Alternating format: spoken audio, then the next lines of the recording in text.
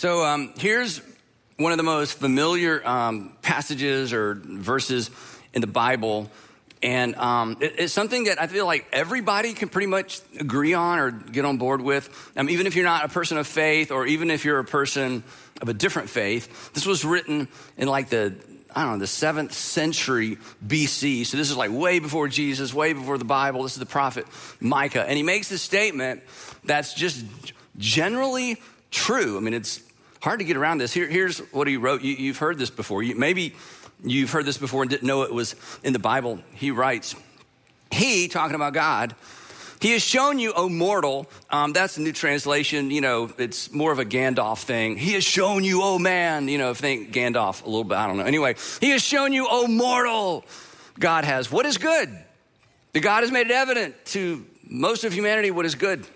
And what the Lord or what God requires of you. In other words, God has made it evident good from bad and right from wrong. And God has made it evident what God wants from me and what God wants from you.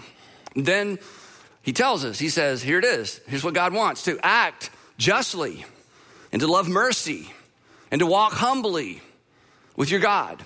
Justice, mercy, humility. These are things we like in other people. We all want to be treated with justice, and we all want to be shown mercy to get what we don't deserve. When we get something we don't deserve, that's a good thing. Like, I don't really deserve that, but I'm going to give it. We all want to receive mercy, and we love humble people. We don't like prideful people. We resist prideful people. We're attracted to humility. Humility is the key to great relationship. We want our kids to marry men and women who understand justice and mercy and humility. This is just a human thing. It's hard to argue with any of that. In fact, we're attracted to all of that. But apparently, in recent times, you may not know about this, another manuscript has been discovered, apparently, and it contains some additional text. And because it was recently discovered, of course, it doesn't show up in our Bibles. And from what I understand, I haven't seen this. From what I understand, it reads like this. And essentially, it says the same thing Micah said, but there's additional text. So it reads like this. To act justly and to love mercy and to walk humbly with your God. And then the new version says, except during political seasons. And it goes on, this new text says this, then under those circumstances, you can act and react like everybody else. Now, I've not actually seen this, but apparently this exists because this seems to be fueling so much of what we experience, not only in our country, but all around the world. Now, it seems like in a political season, even those of us who are people of faith, especially Christians, but really any faith tradition or any tradition that values other people, it's like we've given ourselves permission, or somebody has given us permission to pretty much put justice and mercy and humility on hold, and maybe we'll bring it back during Christmas, but in the meantime, we can just run to our different corners and kind of be our own selfish selves and listen, get in our echo chambers and just listen to what we want to, and we have permission to dislike and mistreat and unlike and hate other people. It's crazy. Now, having introduced it that way, a political season is especially difficult for churches like ours. And I've said this before, but we have 10 campuses or 10 churches scattered around the Atlanta area, then churches around the country. It's especially difficult for churches like ours because, believe it or not, and this may be difficult based on who you see around you in your particular church, but believe it or not, we are very diverse ethnically. We are very diverse racially. We are definitely diverse politically, and we're even diverse theologically. That if you were to put all of us and all of our churches together in one room and everybody got to fill out a survey form, you would be shocked at the people that you attend church with or are part of the same church body with, or consider yourself a home church with people who consider your church their home. We don't all see things the same way. We don't even all believe the same way. And the reason is because we weren't all raised the same way. We haven't and don't experience life the same way. And the way that you experience life growing up and the way you experience it now, and the same for me, impacts the way I see the world. It impacts how I view God, how I relate to other people, and it impacts my cultural peculiarities, the things I value, and certainly even my politics. And the truth is, and we've talked about this before, but I don't think I can say this too much, And if you kind of resist and maybe bristle, in fact, maybe you haven't been back to church in a long time because of statements like this, but you just need to hear it again. The truth is, political disagreement in particular, but the truth is the same is true for cultural things and societal things, but political disagreement is usually fueled by, in fact, it's almost always fueled by divergent life experiences, not low IQ. Because you think people who don't see the world the same way you do, you just don't think they're as smart as you. That is incorrect. Neither is it fueled by a lack of character, okay? And this is important, when we automatically associate somebody's political views associate that with low IQ or a lack of character, we are doing unto others what we don't want done to ourselves. We are sizing them up and writing them off. We're sizing them up, even though I've never walked in your shoes, even though I didn't experience life the way you experienced, even though I didn't grow up the way you did. I am absolutely confident I understand you perfectly, and I'm sizing you up, and I'm writing you off. You're just not that smart. You just don't have that much character. When we do that, we expose our own immaturity and our own short-sightedness, and we expose to the world around us just how small we are and how small our world is. Mature people don't go there. Jesus followers definitely don't go there because Jesus didn't go there. And you should, if you're a Jesus follower, if you're a Christian, you should be really glad Jesus didn't go there, because Jesus had, just speaking for myself, I don't know your personal life, but knowing me, Jesus had every right in the world, reason in the world to size me up and write me off. I had no excuse. I'm a preacher's kid. Not only when I sinned, I could quote the chapter and verse that addressed that particular sin, okay? I had absolutely no excuse. At least some of you could say, well, I didn't know better. I knew better and I did it anyway. So God had every reason in the world, right in the world, to write me up, to size me up and write me off. And yet Jesus didn't do that for me. He didn't do it for you. He's not going to do it for your children. He's not going to do it for the people you love. And he's not going to do it for the people that you don't particularly like. Jesus didn't go there. We are called, you know this, to love one another, even when we don't agree with one another. Justice, mercy, humility. These are baked into what it means to follow Jesus. And we talk about this all the time. If you want to know what Jesus' brand of justice looks like, acts like, and reacts like, if you want to know what Jesus' brand of mercy acts like and reacts like, if you want to know what Jesus' brand of humility looks like and sounds like, acts like, and reacts like, you just follow Jesus through the Gospels. And here's something that's fascinating. And if you're not a Christian or you've walked away from Christianity a long time ago, this is so important because this may not have been your experience in the church. Think about it. Jesus disagreed with every single person he ever met about most things. Jesus disagreed with every single person he ever encountered about most things. If having a similar or a worldview that lined up with Jesus was if that's what his relationships were contingent upon, he would have had no relationships. If Jesus had run to his echo chamber where he only heard the things he wanted to hear, he would have been the only one in there. He didn't agree because he came to introduce a brand new worldview. He didn't come to tweak something. He came to introduce something brand new, which meant every single conversation he had with people who didn't get it, who didn't see the world the way he saw it, who didn't understand what he wanted them to understand. And do you know how Jesus responded to those people? The same way he responded to you. He leaned in and he loved anyway. And he says to me, he says to you, follow me. Follow me. I want you to do for others exactly what I have done for you. So apparently it's possible. As we say around here, we can actually disagree socially, culturally, and even politically. We can disagree politically and love one another unconditionally because Jesus did it and he's called us to follow him and his spirit lives inside of us. The question is, will we? And not we, will I? And will you? And the truth is, and this is why I'm talking about it today as we launch Be Rich, the truth is this tension that we live with multiple sites and multiple kinds of people from multiple backgrounds and relationships and the way they see the world, the way they've experienced the world, this tension created by our disagreement and by our divergent points of view is actually to our advantage. Because if we will let it, this is why what we're doing this in these next few weeks is so important. If we will allow it to, our differences will underscore our commitment to something that transcends politics, that transcends social issues, even the most important social issues, and transcends cultural diversity and the tension that we find in our culture.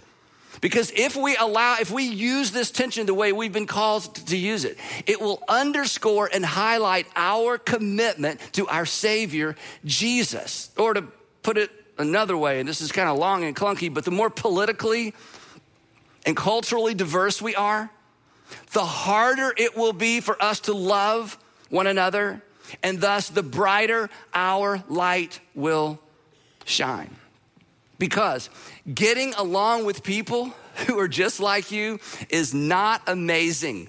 You don't get any credit for that. Sarah's amazing. She loves all of her friends. Ben is amazing. He gets along with everybody. Who sees the world the way he does? That's amazing. That's not amazing. That's just normal, right? That's expected. That's why Jesus made this famous statement. He said, if you love those who love you, what reward will you get? Nobody's impressed with that, just loving people who love you back. Nobody's like, oh my goodness, what a fine young man, what a fine young lady. Are not even this is such a dig, don't even the tax collectors do that? In other words, think about the group of people you have the least amount of respect for. Do you know they get along with the people that they get along with? Do you know they love the people that love them back? I mean, they don't get credit for that. And then Jesus said, and it's kind of goading us a little bit. Hey, and if you only greet, or that is if you only welcome, if you only interact with, if you only allow into your inner circle, your own people that just look like you, act like you, believe like you, behave like you, what are you doing more than others? In other words, the implication, Jesus is saying, look up here, look, you're my followers. I want you to do more than others. I want you to go beyond. I want you to amaze people, not with loving the people that love you. I want you to amaze people with the fact that you are willing to love and interact with people who are nothing like you, who might not even like you. I want you to be like me. I want you to be like my Father in heaven. And you're not going to get that many opportunities to do that. So when one comes along, don't mess it up. Now, then he says this, and this kind of throws us off if we take it out of context. He says, I want you to be perfect. Be perfect. Not morally, not socially, not theologically. He's got something very specific in mind. I want you to be perfect. Therefore, as your heavenly Father is perfect within the context of this discussion. And do you know how Jesus defines perfection in terms of his heavenly Father within the context of this discussion? He says, let me tell you what perfect is. When you get outside your comfort zone for the benefit of another person, when you set aside what you have coming to you in order to benefit somebody else, when you give sacrificially, when you love sacrificially, when you're willing to get uncomfortable for the benefit and the sake of somebody else, when you're willing to move in their direction when it costs you, he says, that's how you be perfect, like my heavenly Father is perfect. Because for God, my heavenly Father, so loved a broken world that he had absolutely nothing in common with. He gave what was most precious to him. And if you're a Christian like me, and if you're a Jesus follower, attempting to be a Jesus follower like me, you benefit from that gift every single day. Because every single day you're encouraged to love, forgive, to give, to go beyond, to treat others the way that God through Christ has treated you. Your life is better the way we say it. Following Jesus will make your life better. It will make you better at life. It'll make you a better husband, a better father, wife, mother, friend, employer, employee, student. It'll make everything about your life better. Not easier, just better. And so the call on our life to follow Jesus is to be perfect like our Father in heaven is perfect, which means we lean outside our comfort zone for the benefit of people who aren't necessarily like us. God moved in our direction. Think about that, in spite of our differences. So, worshiping with, as we've done, serving alongside of people who aren't like you, who don't share your view on a variety of things. That's amazing. That's the church.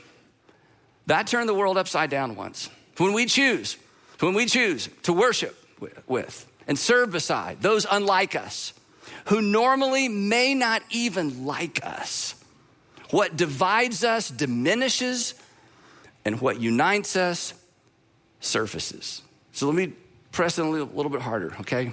And I know this is tough, this is emotional, it's not what you came for, but it has everything to do with what we're about to do in these next few weeks. You may never understand. I mean, you may listen and read, but you may never understand how another Christian could possibly be for what you're against. You may never completely understand how another Christian could be against what you're for. And that makes this messy, and that makes this hard, and that makes this difficult. And while some of you are like me, some of us are tempted to convince one another. I just want to convince one another. If you'll give me a few minutes, I think I convince one another. Let's get together so I can convince you. Oh, you go ahead and try to convince me. I love it, try to convince me, because I'm going to convince you. Some of us feel like we're called to convince one another. Others of us feel like we're called to withdraw from one another. I'm just not comfortable with that. I'm not comfortable with that conversation. I'm not comfortable with that topic. I'm going to withdraw from one another. We don't have the option as Jesus followers to decide we're just about convincing one another or withdrawing from one another, because he covered that. I want you to love one another. I want you to engage with. I want you to listen to. I want you to be patient with. I want you to serve alongside. I want you to carry one another's burdens, even if you don't line up in every single way with the one another whose burdens you are carrying. It's that kind of activity.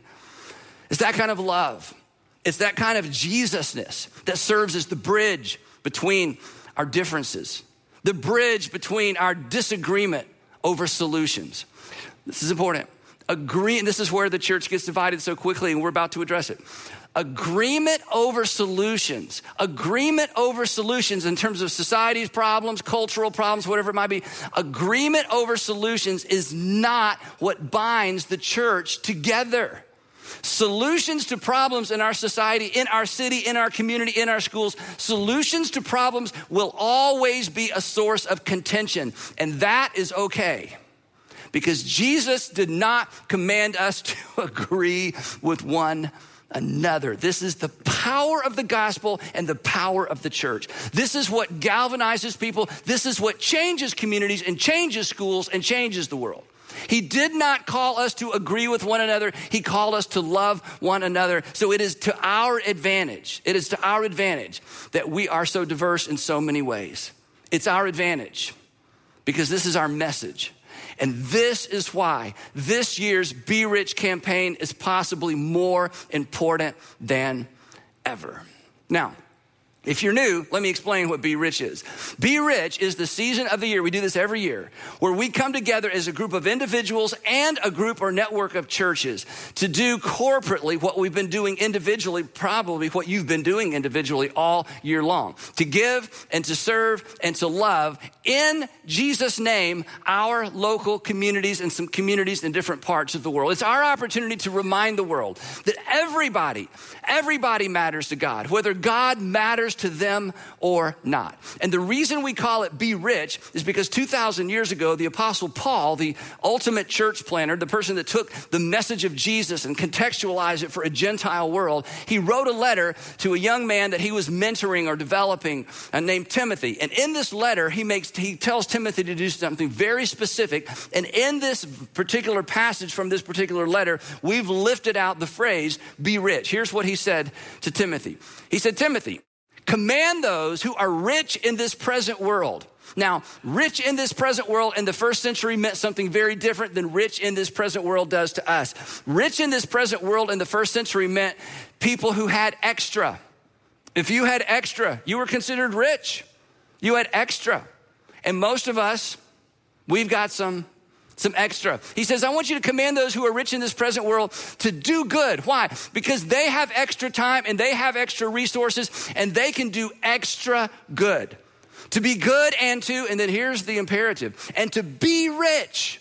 I want them to be rich, but I want them to be rich in good deeds. And I want them to be rich with their generosity. And I want them to be rich in their willingness to share with others. So most of us are rich in this present world. We have extra. So we should be generous and we should be more than average willing to share. And what we are about to do together is just that. Now, here's the cool thing. This is hard for me to believe. This is our 16th year to do Be Rich. And over the past 15 years, here's what you've done. We got 2 claps for that. That's great. Yeah, that's good. Yeah, thanks. Yeah, 16 years. So over the past 15 years, this is amazing. This is mind-blowing. Here's what you've done as a collective group of churches, specifically in the Atlanta area. You have served over 543,000 volunteer hours with the nonprofit organizations in our community. That's amazing. And you have raised and collected, and we have given away over $71 million to local nonprofit organizations, about 85%. And about 20% to some Global X partners. Now, here's the thing we do, and I say this every year, but I want you to know this. From the very beginning, when we first started these churches, we decided we are not gonna pioneer a bunch of stuff, we're gonna partner. So we have found the best nonprofits in our communities, faith-based and non-faith-based. We do not distinguish. We wanna find the people who are the rock stars and knocking it out of the park in terms of their ability to impact the local communities. We have found those incredible organizations. We consider them our Intersect partners. In Atlanta, we have 34 organizations that we work with. We call them our Intersect partners. And these organizations do a variety of things in our local communities. Here's just a sampling. Some of them deal with hunger, or what we call food insecurity, foster care, medical care. We do job training. We do things for students, backpack drives, book drives. They deal with housing, education, you name it. Wherever there's a need, these are the fabulous organizations that somebody started to address those needs, and we come along beside them and we essentially say, hey, how can we help? In addition to these, all of these local organizations, there are about a half a dozen or about 10 international organizations that we partner with as well through Global X, which is a division of our local churches. Speaking of which, I just got to tell you a quick story, Global X story real quick. One of the things that we do for our international partners that's so helpful for them is we buy them vehicles. You're so generous, we're able to say, need a van, need a truck? Hey, don't worry about it. So it's so expensive, especially to import, export in some countries. So we just buy them vehicles. So you have purchased a lot of vehicles for some extraordinary organizations. I want to tell you about one real quick. We had a group that just came back from an organization we partner with. I'm not going to tell you where it is. And this particular organization runs border stations where they rescue girls from trafficking that are being taken across this international border. And the border guards are pretty cooperative, and this organization does a fabulous job. So we have sent volunteers to help them and to learn more about what they're doing. So a group just came back 2 weeks ago, and a young woman on our staff was explaining to our staff or telling the story, and she talked about the vehicle that Be Rich purchased for this organization. They call it their getaway car. Here's what happens. They pull up in front of a brothel. They know who's in there. They go in, they grab the girls, they put them in the getaway car, and they drive away, and they hide them or take them back across the border or reunite them with their family. So they she said, we can't share much about this, but here's a picture of a vehicle that you purchased through Be Rich. And here's the story that goes along with it. Before they had this vehicle, when they identified where the girls were, they had to go to a rental car company and rent a van. And by the time they were able to rent the van and show up, oftentimes the traffickers, they knew how this worked. They knew they were coming and the girls were gone. But not anymore, thanks to you. That's right. So here's how this worked. For the last 6 or 8 months, our Intersect staff at all of our churches around the city have gone to our Intersect partners, and they've basically asked them this question. Hey, we're about to have our Be Rich season, our Be Rich campaign. What would make a big difference for you? And what would help you make a big difference? These are the 2 questions. What would make a big difference for you? Dream big. Give us your wish list. We're not promising anything. We just want to make sure we know what you need and what would make a big difference for you and what would help you make a big difference. And then, for the past few months, we have vetted several $1 million worth of projects, about 85% stateside in our communities, about 15 to 20% globally. Now, for Be Rich, we do not set a financial goal. We do not have a dollar amount. For Be Rich, we have a participation goal. And our goal is 100% participation. We want every single person listening to my voice, whether it's on the day of or afterwards, to participate. We want all of you watching online, even if this is your first time to watch online, to participate. Anybody who considers any of our churches your church home, we want you to participate. So we're asking 100% of you to give, and then we're giving 100% of it away, 100%. No shipping, no handling, no administrative fees. The reason we're able to do that is those of you who give a percentage of your income to our churches and help pay for operating costs, we're able to handle all the administrative fees, even the staffing for Intersect and Be Rich, to make sure that 100% of the money that's given actually goes to these fabulous organizations. Now, here's the thing, if I can be kind of personal for a minute, okay? Every year we do this. You give several $1 million. I mean, it's like, oh my goodness. I mean, I brag about you all the time. When this week I was on a podcast with a guy talking about the church and the church falling apart and losing influence. And I'm like, hey, let me tell you what we're about to do. I just brag on you all the time. So, you look at the dollar amount and you're like, $71 million. I love my church. But here's the thing, and I did a little research coming in for today. I asked our administrator, I said, just in general, about what percentage of families in our churches participated in Be Rich last year? About 50%. That's not 100% participation. That's 50% participation. That's really good, but we could do a lot better. Imagine, come look up here. And for those of you who's like, the church is asking for money, you're not listening. So just look up here. Imagine what we could do. Imagine the footprint, the fingerprints of Jesus in our communities financially, because money talks and needs are met and all over the world. If 100% of us participated at some level in Be Rich this year, because when everybody does a little bit, we're able to do big things. Imagine this, especially in this season in the life of our nation. Democrats and Republicans and independents coming together to do something powerful and good in our nation, in our communities, in Jesus' name. Isn't that the way forward? Isn't that when we say, oh, isn't that when we grow? Isn't that when we realize the reason we have differences isn't low IQ and is not a lack of character? I just didn't know that about you. I didn't know that about them. I had never heard his story. I'd never heard that story. I mean, isn't this the way forward? This isn't just about money. This isn't just about doing good in the community. This is about reflecting God's nature, being perfect on behalf of our Father in heaven because of his perfect gift to each one of us. And here's maybe the best news of all. I haven't even got to the best news. Okay, you ready? In spite of all the inflationary pressure in other sectors of the economy, Be Rich remains untouched.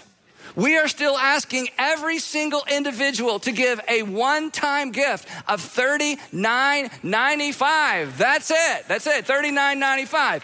And if everybody, and just in our Atlanta area churches, much less those of you who are watching online who consider yourself part of one of our churches, or maybe you watch every week and we're your church even though you're not in the city, if all of you will give $39.95 today, we will raise about just under $2.5 million today, which covers 48 really big projects. But we have vetted almost another $2.5 million worth of projects because every year you oversubscribe. And so many of you are like $39.95, you add a zero. Some of you add 2 zeros, some of you add 3 zeros. But you know what? It's not a money thing. It is a participation thing. I want 100% of us to participate. Get your kids to participate. Allow everybody to participate. This money is going to go to work with, to help the organizations do what they do well. And the thing that one of the reasons that our Be Rich partners love us so much is we do the things that others donors don't want to do. Things like this. We help cover operating costs. Nobody wants to give toward operating costs. Everybody wants to give to feed the children, to provide clothes for families, to provide, operating costs. But we are a nonprofit, so we understand you got to cover operating costs, program expenses, staffing costs. One of the best things that we're able to do is to go in and say, do you need to hire somebody? Gosh, we so need somebody in HR. We so need somebody we want to bring accounting in-house, but we can't afford that staff person. We're able to say, you go look for them. We're going to pay their salary for a year. They're like, oh, so we don't have to do a fundraiser. No, because nobody wants to give for staffing. We are able to help with staffing, capital expenses, expanding buildings, repairing buildings, upgrading air conditioned HVAC systems, technology solutions.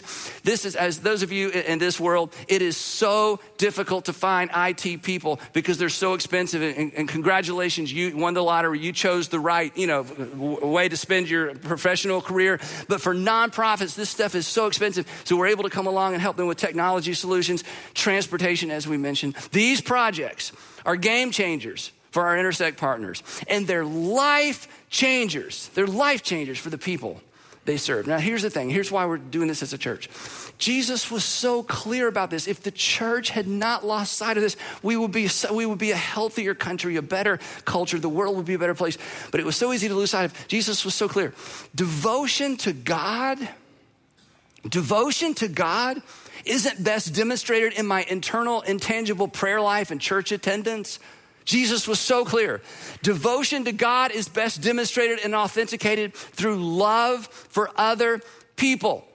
Aren't you glad if you're a Christian that God just didn't stop with loving feelings about you? That would have done nothing for your sin or your life.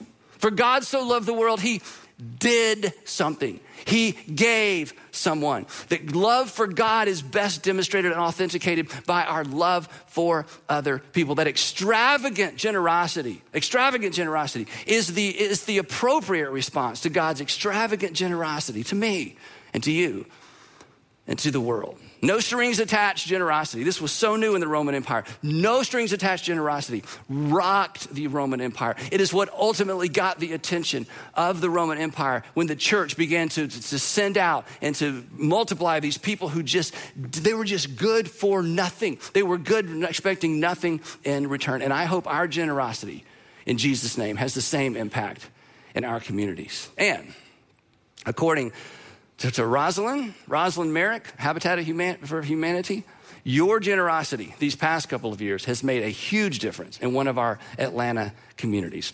Take a look at this.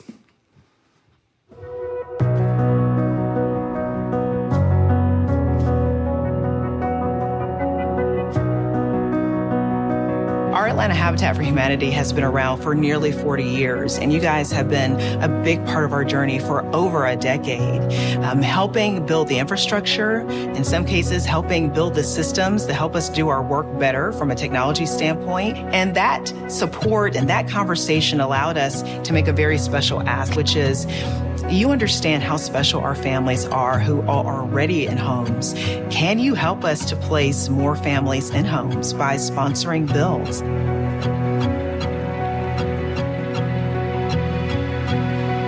My team member, John, and I were on a call. We thought simply just to touch base and hear how things were going with the Be Rich campaign. And as Brian started out, he said, well, you know what?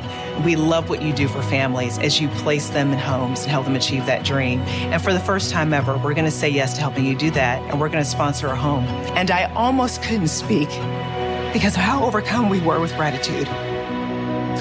For a partner to believe in us in the way that you do, to have faith in the work that we're doing and the lives that we're changing, and to say yes is incredibly meaningful.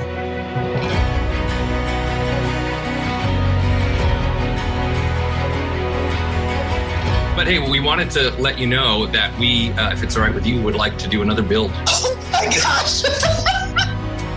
We would love to do all three with you. Wait a minute. What? Brian, wait, what? Three. All three. Oh my God. That's amazing. Like, amazing. To do three is just like mind-blowing. I don't even know if I can wrap my heart around it. It means a lot. To have partners like you all who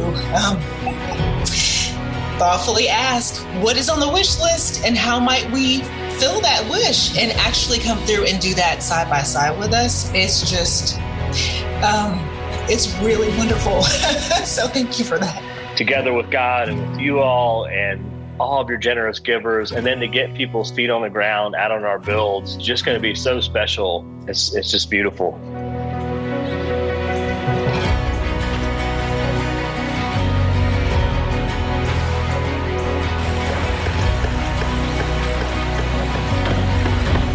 The support from Be Rich matters so much to Atlanta Habitat because we cannot do this work alone.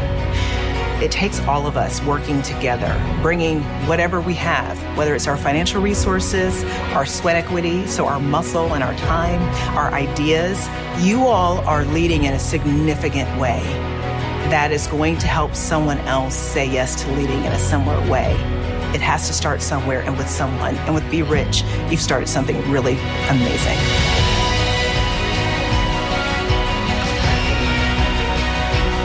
When you see these homes, I hope you see more than just the beautiful structures in front of you. I hope you see places where our families will make new memories together, where they will dream big together about the next endeavor they aspire to achieve.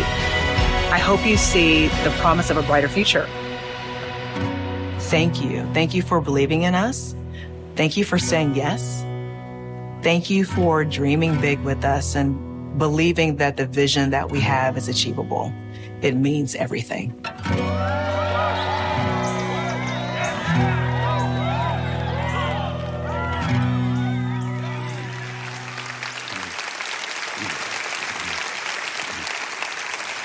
So that's just one thing that we did together. So once again, come on. Let's show our communities that our faith is more than just sermons and songs. Let's be the hands and feet of Jesus in such a way that regardless of where we stand politically, culturally, regardless of our background, that there is something that brings us together that has the power to change practically every single day, to change lives, because God through Christ changed our lives. And in the process, who knows what God will do in each one of us. We've made it easier than ever. If you're watching online, I want you to keep watching. Here's what I want you to do if you're watching online. I want you to go, you can give by going to berich.org. That's berich.org. And if you're not watching on your phone, you can go ahead and get your phone out, and I'll make it even easier than that. For those of you who are in the room with me, as you leave the auditorium today, you're going to see some green balloons. If you want to give by cash or check, go to the green balloons. If you want to give with credit or debit card, go to the red balloons.